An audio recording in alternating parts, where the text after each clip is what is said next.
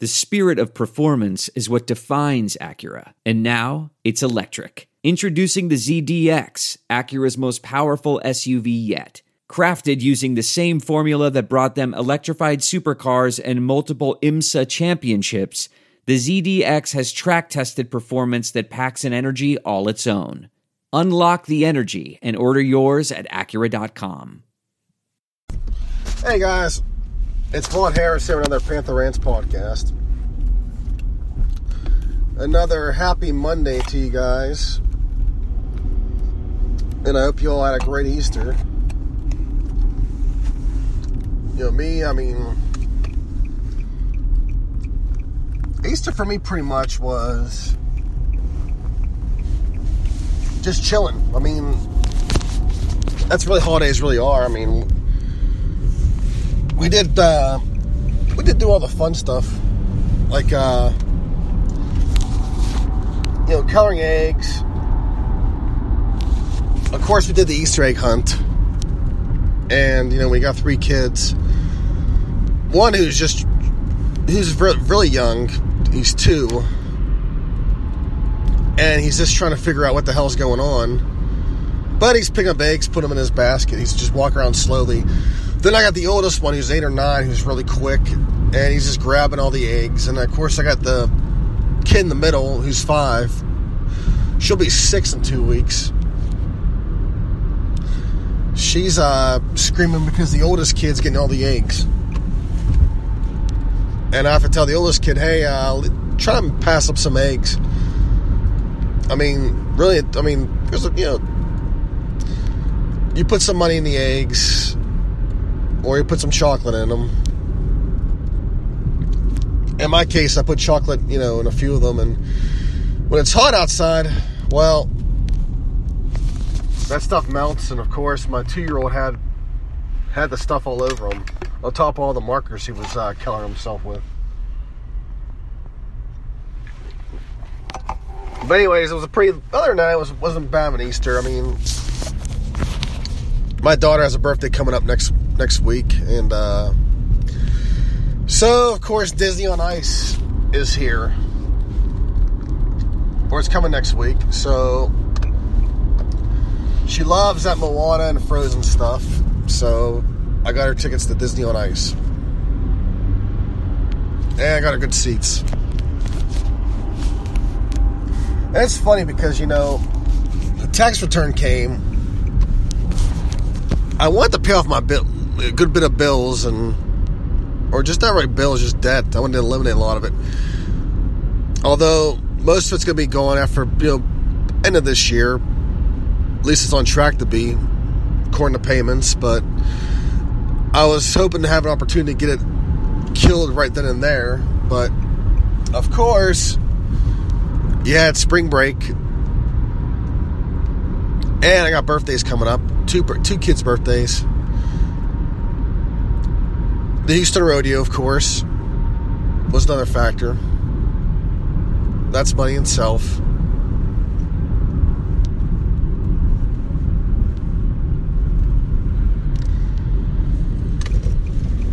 And then Disney on Ice.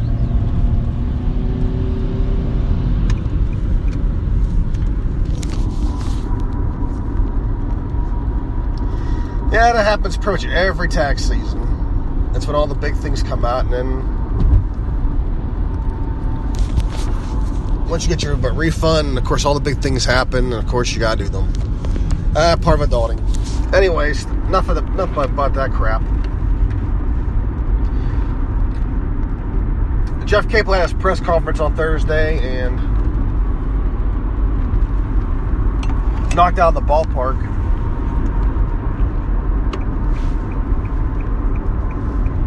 I guess if we're going to compare press conferences between Stallings and Capel, there was, Panther Lair had a thing on, Peak was ranking the press conferences and comparing them. Obviously, Capel hit this one out of the park, which you have to at this point. He's a great speaker, which is what you have to be even as a coach, you got to be able to articulate things. And part of coaching is also politicking, and that's the thing about politicians themselves. They got to be great speakers, because that's how you get your voters and that's how you get your followers. Because if you're not a good public speaker, then, well, yeah. I mean, George W. Bush was a nice guy, as people say. But he, one thing I noticed about him is he wasn't all that great of a public speaker at times. Of course, our last president, Barack Obama, was really good.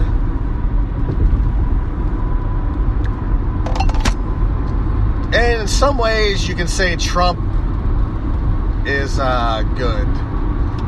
Obviously, he speaks his mind.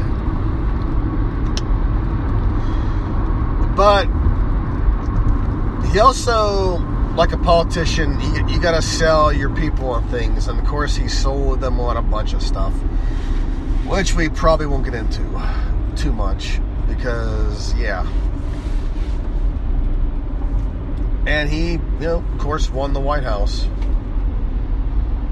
Well, he pretty much killed the Republicans in the primary. But, I didn't think he'd go through with the presidential nomination at all. I just thought maybe for him it was to brag, but I think at one point he got so deep that he had to just go with it.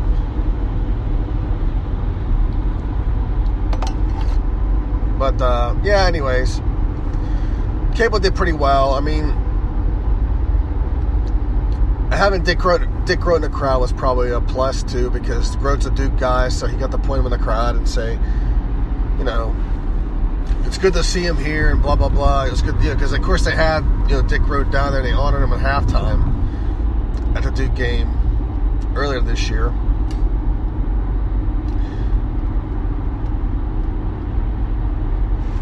And of course I saw some players. The players were in attendance too, I saw.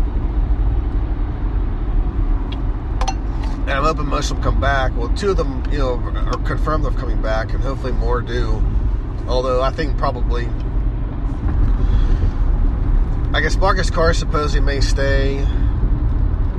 I think Parker Stewart's gone, because his dad released a statement about it all, and pretty much he's gone.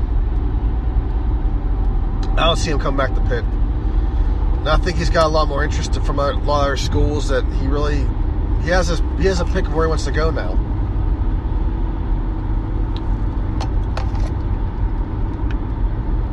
I mean, he had a really good freshman year.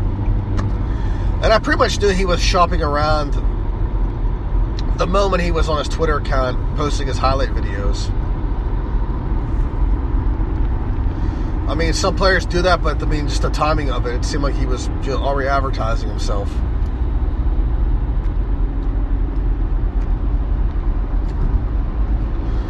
But we'll see what the coach does. We'll see how he assembles his staff. And just go from there. I mean, that's all you can really do at this point. I mean, as far as press conferences go, Kevin Stallings really never had a chance at his press conference because, well, Scott Barnes had to do his first, and then of course, and he got grilled basically on the process of selecting the coach. And I guess he got a little irritated and basically said, this is the guy who's leading our ship, and if nobody, likes him, then they're not in the right place. So Barnes was already feeling the heat, and of course, when you heard what happened after the press conference with Stallings' wife and him, well, there you go. Basically, Stallings was going to have to really have a much better speech than Jeff Capel to actually win anybody over. And he didn't. And of course, as the season went on, and then as the 2 years went on, he really didn't do himself any favors.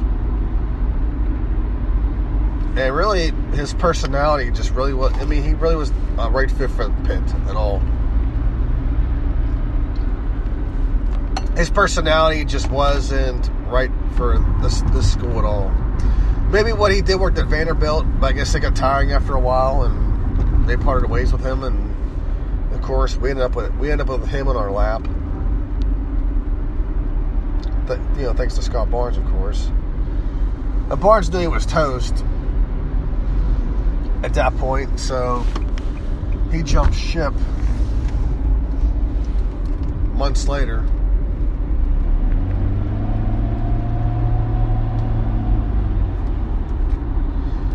And that's that. But Heather did a hell of a job, and of course she said after Hurley, this was her next call, and I'm guessing Miller was interested in the job, and I guess boosters tried to get him an interview at least, but Pitt decided not to go that route, and it was the right route to go because Sean Miller has too much baggage right now. And maybe he's not guilty of what he's doing, but he just got too much tied to him right now, and it just isn't good. And it's not like Sean Miller didn't have opportunities to come here. He had plenty of them. It just didn't work out. He didn't want it. But anyways, enough rambling about all that. March Madness concludes tonight. We got Villanova in Michigan. So we got two really, really good games. Or two really, really good teams, I should say, not games. I know it's Monday when I start saying that stuff, but you got Villanova, who's obviously been great all year, and you got Michigan, who's just got hot at the right time. So, as we look at the games for the weekend, Loyola Chicago led at halftime, but then Michigan made adjustments,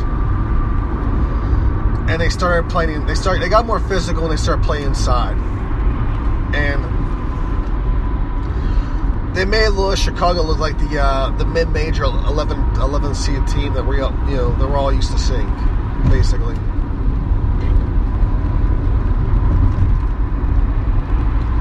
Loyola Chicago looked a lot different in that.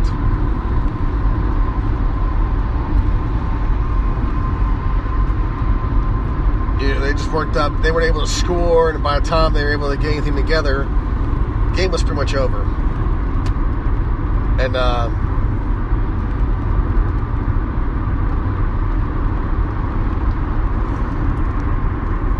I guess the big topic obviously was Sister Jean, and I did think it was getting kind of out of hand with the media. I guess all wanting to talk to her when they showed the comparisons of the rooms where her room was full and her players' room was empty. Media room was empty pretty much. And it's not really Sister Jean's fault. I mean, she's 90-something years old, and she got to see her team do something amazing. Although I wouldn't consider her a true fan, because true fans have at least one delusional bracket poll where their team wins it all. We've done it. During the Jamie Dixon years, when Pitt was really good, even when Howell was there, I always had at least one bracket where Pitt won it all. Because you just never knew.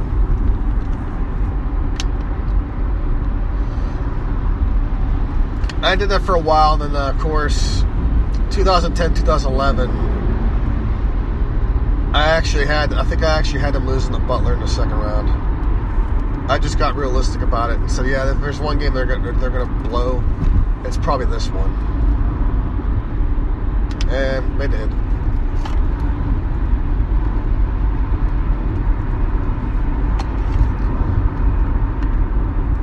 So, it's not her fault.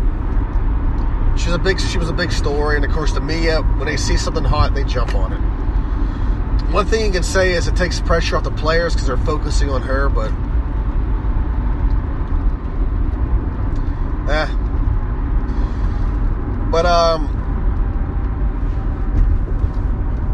Michigan, obviously, I figured the game would be even for most of it, but towards the end, Michigan imposed their will, and Louis Chicago they looked flustered.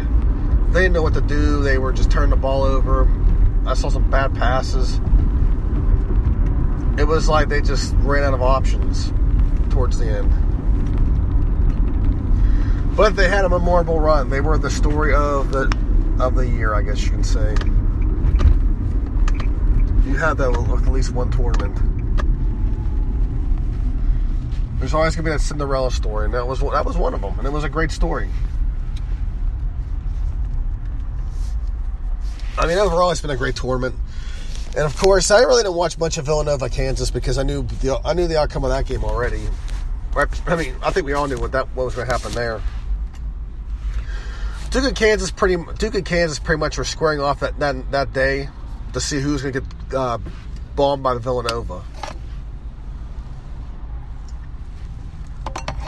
Kansas needed overtime to beat Duke, but Duke wasn't really that good to begin with. I mean, they were good, but they weren't Villanova good. And I guess the golden thing for Kansas was Duke put the ball in the hands of Grayson Allen, and, well, you saw what happened. Why they decided to put the ball in his hands escapes me, one by one. But, yeah, it was a slaughter, and as far as tonight's game, obviously, Villanova is going to be your obvious winner of this.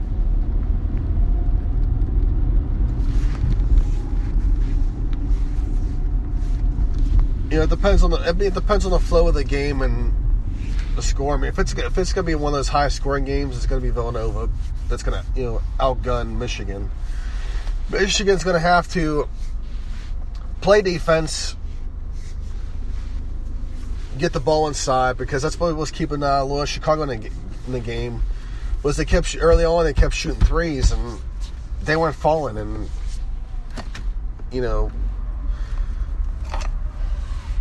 Michigan tried the logical thing, which was, maybe we should go inside and go for 2 points.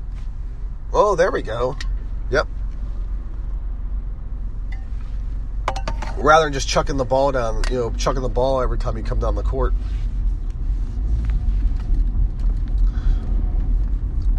But that's what happens when you watch the Golden State Warriors too much. But, I mean, that's Boeheim's teams. Then again, Boeheim's teams love to shoot threes. We saw that at West Virginia as well. They love to gun it.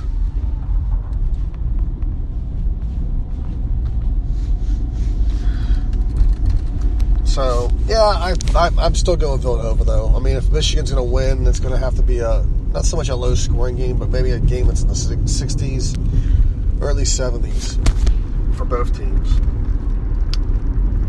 They're just got to hope that Villanova has a bad shooting night, basically. That's really their only chance. So, some other tidbits from over the weekend. Well, April Fool's was yesterday, and of course we saw Aaron Donald, I guess, doing some drills with some knives, which was really kind of cool. But if anyone's got practice with live weapons, his drills, it's going to be Aaron Donald. He's the only guy that we know would do something like this and pull it off. Although he said the knives weren't real, so yeah, it was April Fool's. But it was funny, though, to watch him do it. It was him and 2 other athletes. And, of course, it was recorded at the Pitt Complex, which was awesome. So he's at Pitt doing this stuff. So there you go right there. It's a shame we couldn't get a better angle of that whole thing on the top of Pitt's wall, where it's all the Pitt greats. It'd been a cool thing. At least got better. Shoot! I went right through the light. Yeah. I just went through a red light. That sucked. Oh well. And the sad part is, I ain't have my phone in my hands. It's on the freaking. It's on the chair. I was reaching for my coffee. I looked up and yep. Oh Lord. Well, just don't get pulled over.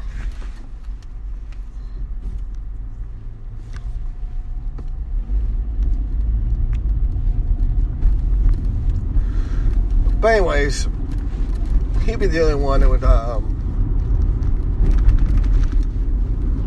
be able to pull it off. Now, the last thing we have is Le'Veon Bell.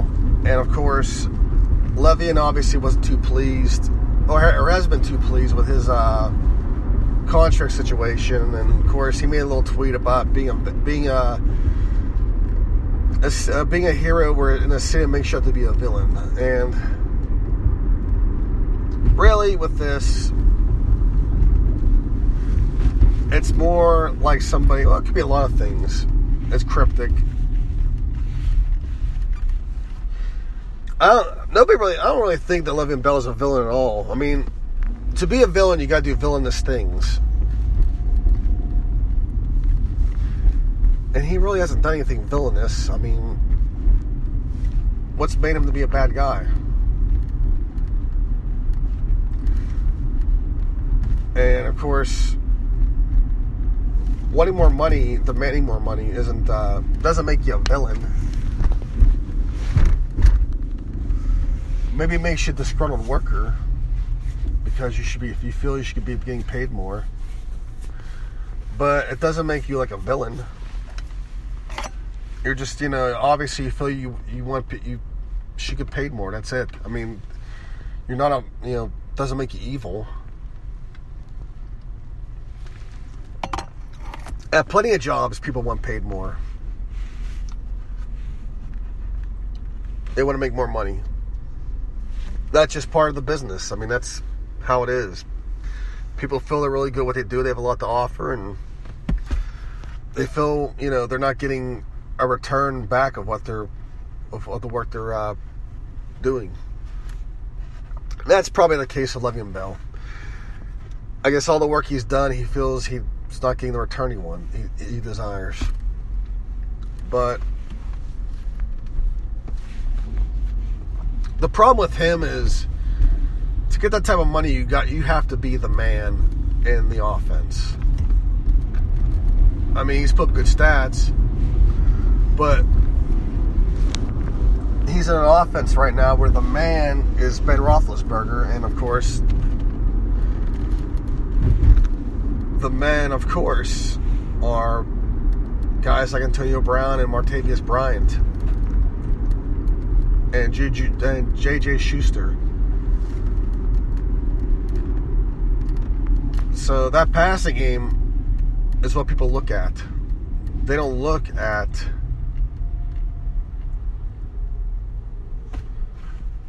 the running game as much.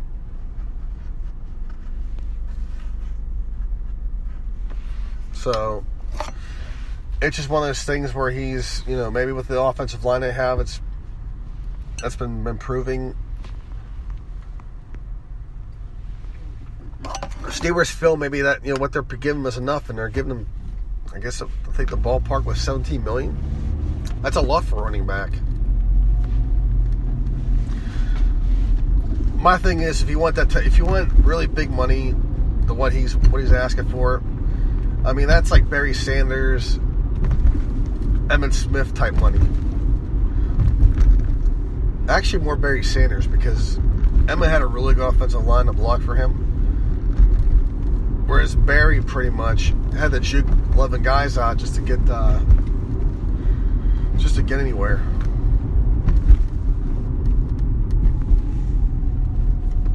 So I don't think